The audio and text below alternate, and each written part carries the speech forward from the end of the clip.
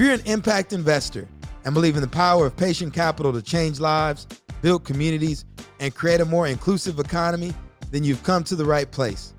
Welcome to the Best Podcast, short for Black Entrepreneurs Survive and Thrive, where we share the impact of patient capital when combined with the grit, resilience, and determination of Black entrepreneurs.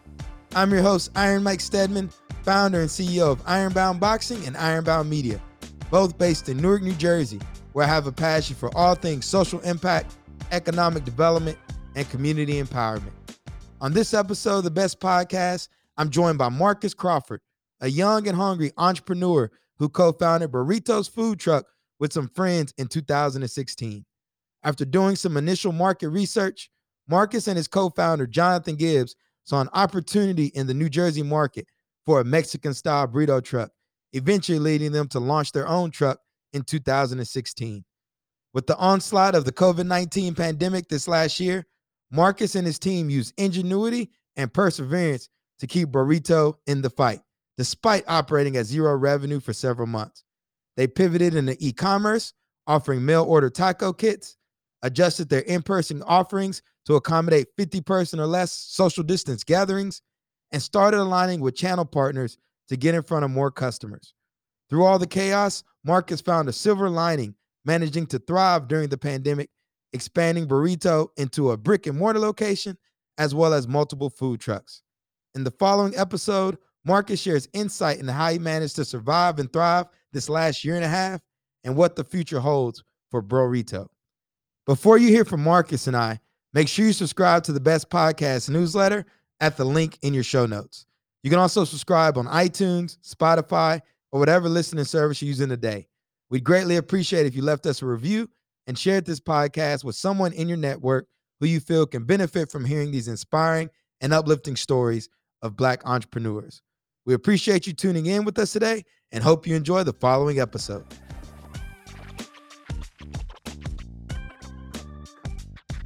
Marcus, welcome to the Best Podcast. What's going on, brother? Another day, man. Appreciate you having me. Been looking forward to this conversation. So I think we're gonna get a lot of information, between the both of us that's gonna help move us both forward. For our listeners that can't see Marcus, he's rocking a Burritos sweatshirt. It's pretty dope, and definitely am envious of it. And I like anytime we get to do these interviews, it's always amazing just being able to kind of network with other Black entrepreneurs. And so it's like, I feel like we can just chop it up all day. But one of the things I want you to do for our listeners is let's go ahead and just introduce them to who you are, a little bit about your background, and talk to us about Burritos. Okay. So again, my name is Marcus Crawford, from Central Jersey, down in Old Bridge. Raised in a middle working class family. Both my parents woke up really early to, go and get it to provide for myself, my younger brother, and the rest of the family. And I think that's the trigger for myself wanting to be an entrepreneur, watching them get up super early and work long hours and provide for us. It was kind of like, yeah, that's great. I want to be able to provide for my family too, but I don't want to be on somebody else's clock. So I went down to school down in Florida at FIU, studied business marketing and real estate, did a double major there while playing basketball as well. I like to throw that in there because there's a lot of athletes that kind of, got to find their way after sports. Moved back up north to work in the city, but at the time of my graduation, which was 2010, we were kind of at the tail end of the recession from the housing crash in '08. So it's super hard to find a job. I put 1 million applications out and realistically ended up working at TGI Fridays with a degree.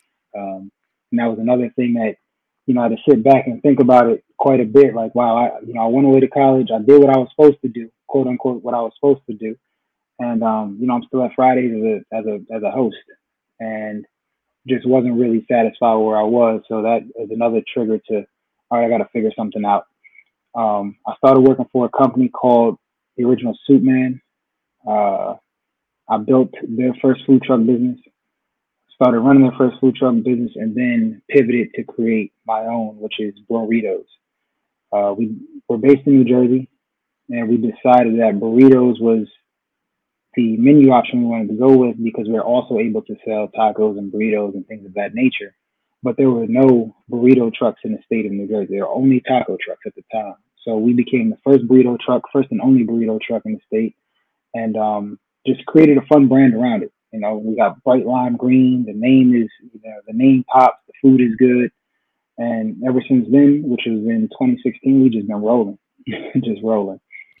Where'd you get your initial capital from to launch the business? So the initial capital came from, my father helped me out with, with some credit card money on that first business with Original Soup Man, because that was our first business. And what we did was we actually had some profits from there that we rolled over into burritos. But the first way, and in a way that I always advise to some people, is, hey, you might not be able to, you can't go to the bank without business experience or without financial history of 2 to 3 years to get capital. So if you have family and friends, that's great. Or if you're able to get a credit card with 0% interest, with a little bit of credit on there, you go ahead and use that, and you won't have to pay it back for another year. And that's kind of what my dad set me up with, and that's what we did to get things rolling. How much capital did it take to get started? Less than 10,000 on the first one. Yeah, less than 10,000. And you said the first one, so you got multiple food trucks? Yeah, so our first business was less than 10,000, and then when we bought our truck for burritos, I spent 8,000 on the truck itself, and then myself and my partners and friends, a lot of friends came, and we actually built that truck with our hands. And then so that's 2016, and then 2019, going to 2020, we bought another truck for 5,000. And we gutted that one ourselves, but then we had somebody else build it out for us, which cost us about 30. And then we also opened up a storefront. And that both of those things happened in the midst of the pandemic. We're going to get into that, but that's absolutely amazing. And, just talking to you, I can already see the sharpness in like your business acumen. I'm like, man, we got to do some stuff together. Now, one of the things I want to ask you is, as you start to look back specifically over the last 18 months or so with the pandemic and all the unrest it caused within the small business community, and then add on top of that, the racial unrest caused by the death of George Floyd. And you think about the word resilience, right? As you look back at that time for you, what does resilience mean to you? For me specifically was keeping it going. There was a lot of opportunities to just say, hey, this isn't going to work. We could move on and go do some other things. We could shut this down and, file for unemployment. We could do a bunch of different things and just let it go and not have to deal with the headache of trying to keep these doors open. But I just felt it was super important to, push the envelope, not only for myself, because it's something that we've been working on for years, despite a pandemic, but for my partners that have been doing this with me. And, they put a lot of faith in me to guide us through. And the last thing I wanted to do was, let something completely out of our control our narrative. So us pushing through and us, finding ways to make things work, using our ingenuity and being able to adapt just shows that, even through a pandemic, our business can survive. So when things do come back to a better space, our business will thrive. Y'all, for our listeners, you can't see over Marcus's shoulder. He got his food truck picture. He got a whiteboard up. I mean, this brother is getting it. He's ready to go.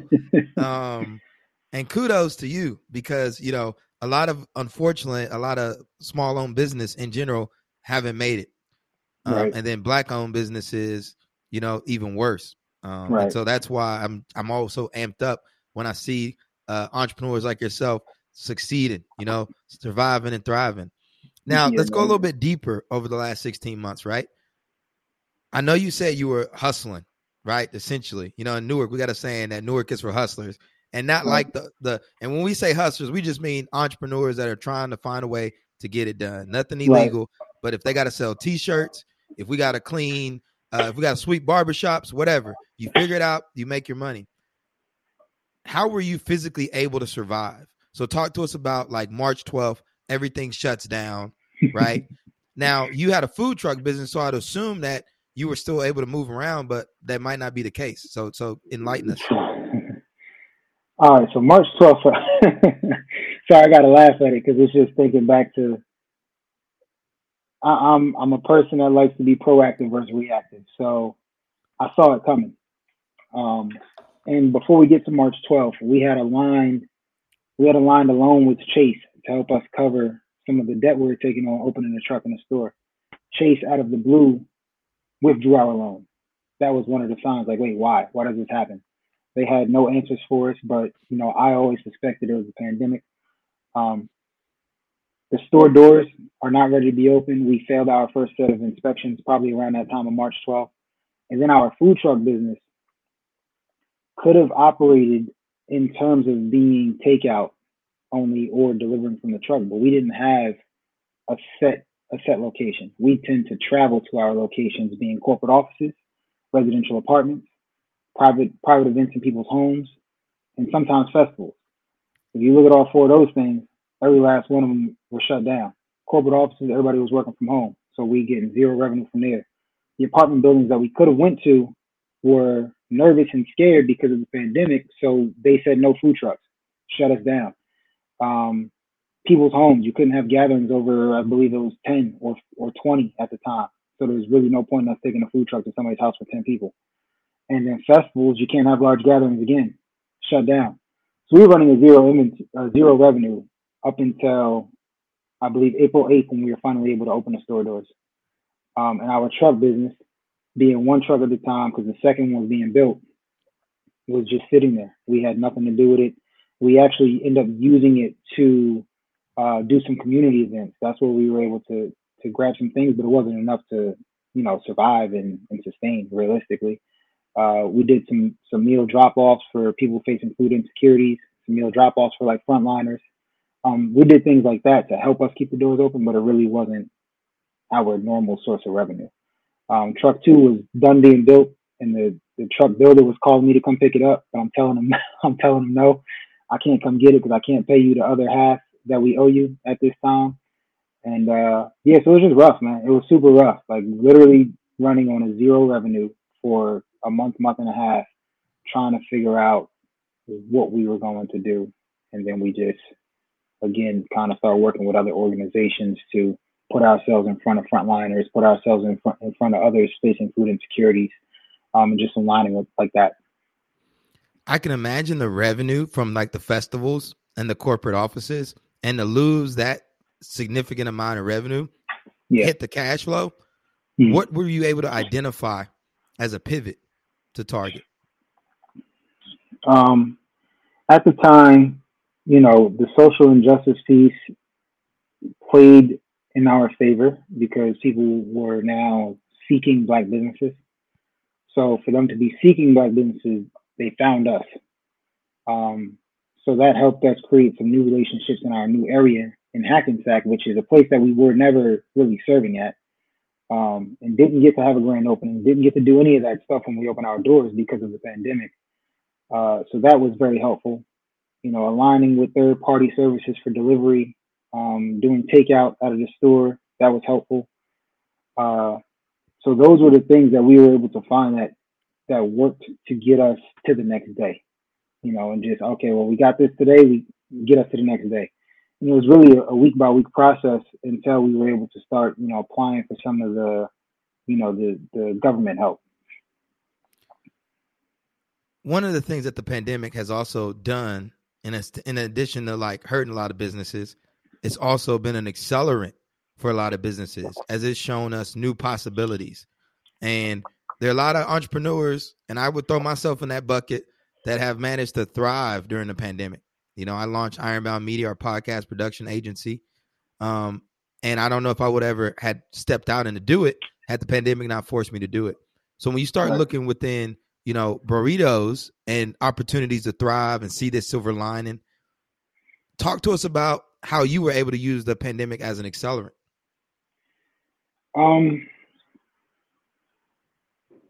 I think once the restrictions were our biggest problem, not realistically not being able to use our trucks.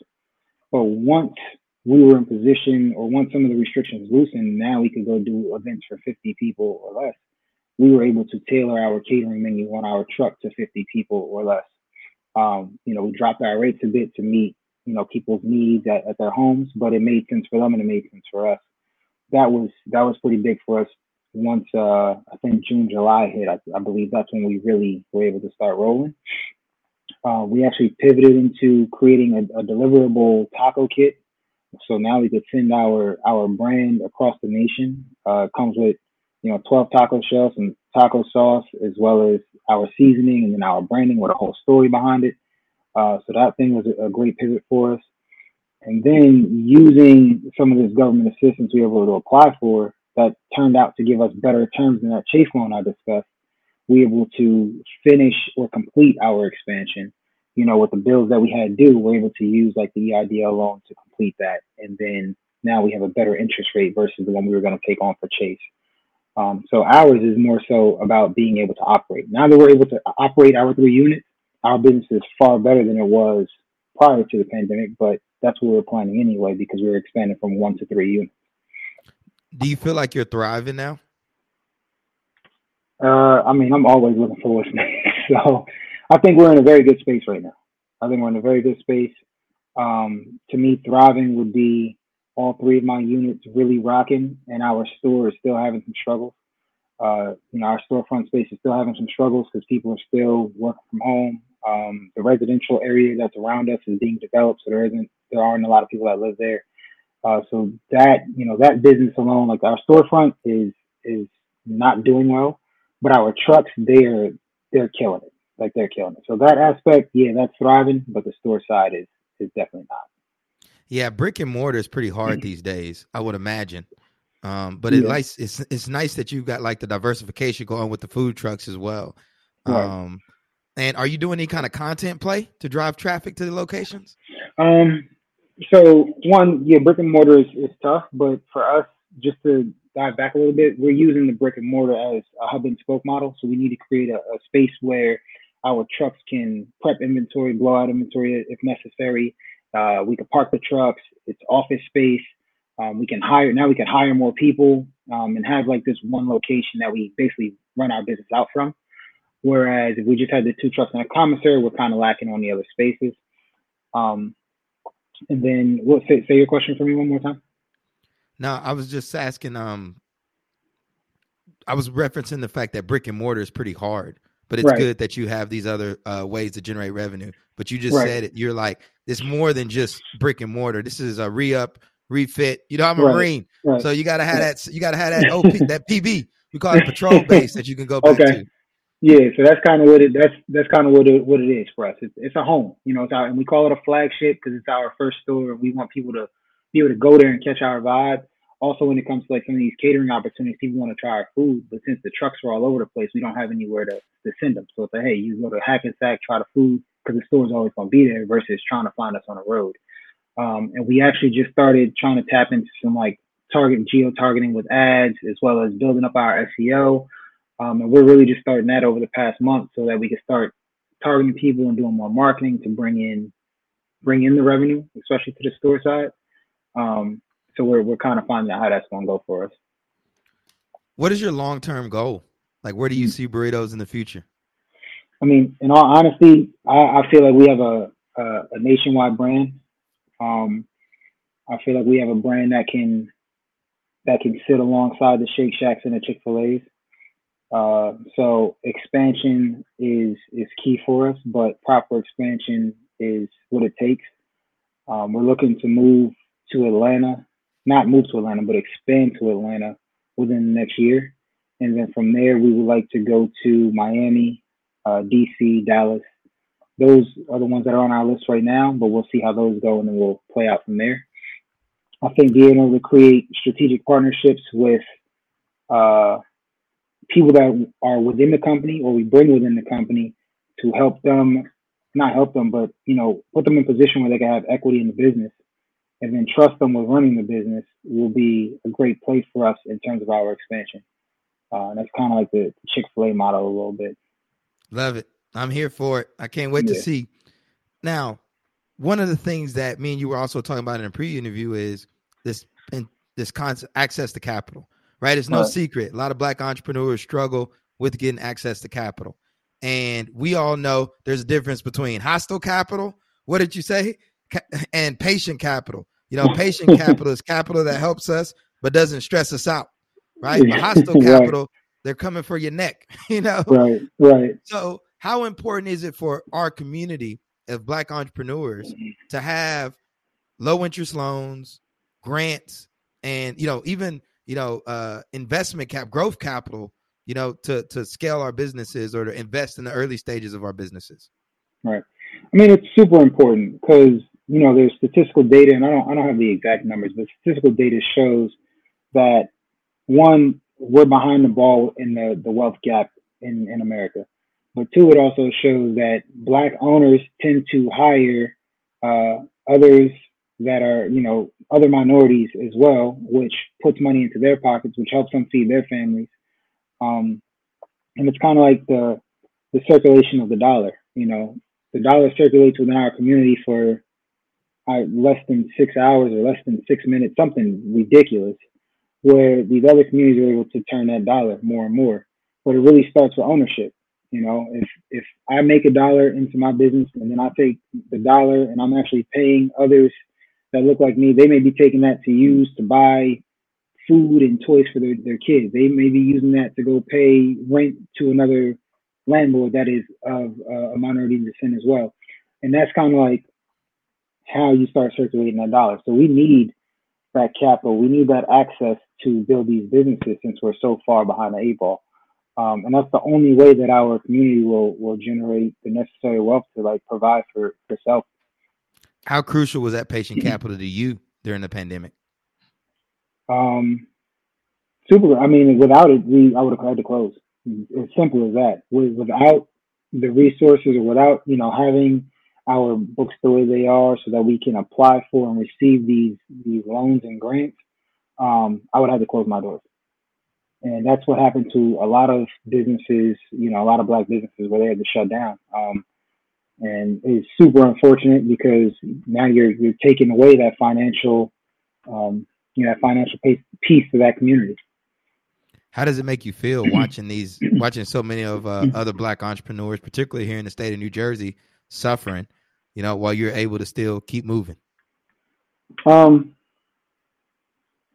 mean, I always wish for the best for everybody, and it's kind of like that's something that's out of my control. I wish everybody could do it. If anybody ever had questions or needed help with something, I'm always want to, hey, apply for this loan, or apply for this grant, or these are the things that you could do.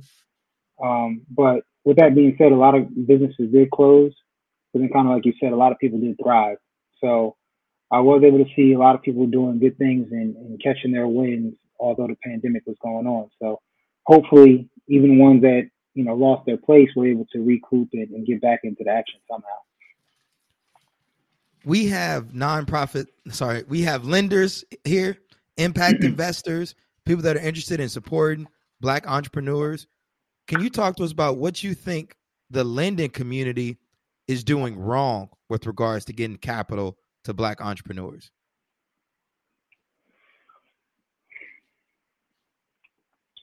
So typically, I'm just thinking, the lending community, if I was to walk in as a brand new, don't have a business yet, and I say, hey, I want to get a loan, either they're going to hit me with super high interest, or they're going to tell me I need this experience or these financials of 2 to 3 years in order to prove that I'm going to be able to pay this loan back. And those guidelines are necessary, but there has to be a way to validate or invalidate an individual that's trying to build a business, and not based on 2 to 3 years worth of history. How can I start business if I got to have 2 to 3 years worth of history? How can I ever start? I'm trying to start. So we need lenders that understand, hey, this person is trying to start. They have a business plan. They have a goal. They have milestones. We can trust and try to build with this person without hitting them with super high interest, because that's the hostile capital. Like, who wants to do that? I think that's really the toughest piece is the initial start, right? So there has to be ways for small businesses, people that want to get into business, to be able to be validated to receive some sort of funds that helps them move the ball forward. And it doesn't necessarily have to be let's use 100,000 for an example. Don't give somebody 100,000 off the rip. Maybe say, hey, look, we're going to give you 15 now, right? And you're going to use this 15 to do what you told us you're going to do with it. We're going to watch that growth, and then we'll inject another 15. After you do that, we're going to inject, the next 20. And then we're going to grow with you. We're going to be understanding. We're going to grow with you so that this way, not only are you growing, but we're also, we're helping you grow, and then we're growing ourselves. So we've got, again, lenders, impact investors tuning in from all over the country, all over the world. What closing remarks would you like to leave them with regards to, one, supporting Black entrepreneurs, and two, how they can support you and what you need with Burritos? Okay. Well, I think the main thing is, everything I've already said about supporting Black entrepreneurs is highly true and very necessary. Having that patience with Black entrepreneurs, creating systems that, allow people to grow versus kind of just writing them off for not meeting the minimum requirements of 2 to 3 years, because that's honestly hard to do when you haven't started. Like, I can't show you 2 to 3 year financials if I'm trying to start a business. It's impossible. So those things need to be changed. And again, maybe doing this thing where you inject capital at certain stages and you guiding somebody with some mentorship to make sure that they're following the steps, and you're really pushing these entrepreneurs along so that they can survive. And I'm sure once they survive, they're going to always look to you and want to help you, and also be able to refer you to other potential entrepreneurs. From Burritos, for us, we are in a decent financial position. We can use more capital to build our next store. We are looking to build one in Newark, New Jersey, because I'm super high on Newark, and I feel like Newark is a great city.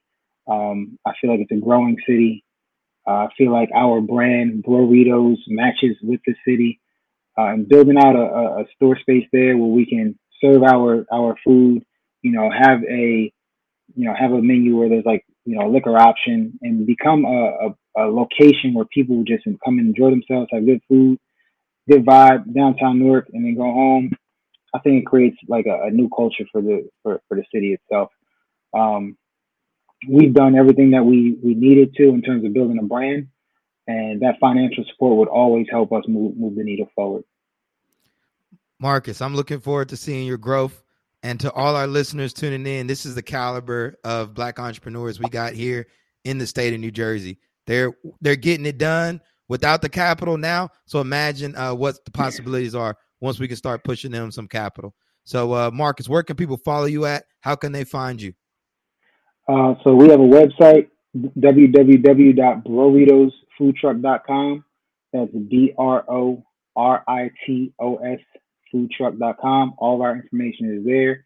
All of our social media, Facebook, Twitter, Instagram, Snapchat, is at BroritosFT, BRORITOS, and FT for food truck. So Burritos FT, you can find us there. We actually got a web series on YouTube that we need to start doing again. But yeah, we're all over the place. So once you type in Burritos, you're gonna be able to find it. Yeah, I can't wait to see it. And for our listeners, I'll be sure to include a link to his Instagram as well as their website in the show notes. And Marcus, again, thanks for being here today. And for everyone that's tuning in, do me a favor and go ahead and subscribe to the Best Podcast on Substack, our newsletter for the series, at the link in the show notes. You can listen to the show on iTunes, Spotify, or whatever listening service you're using today. And we'd greatly appreciate it also if you left us a review and shared this podcast with someone in your network who you feel can benefit from hearing these inspiring and uplifting stories of Black entrepreneurs. To learn more about the Center for Urban Entrepreneurship and Economic Development, visit www.business.rutgers.edu/CUED. That's CUEED. We'll also include the link for that in the show notes. Until next time, everyone, peace, love, and have a great rest of your week.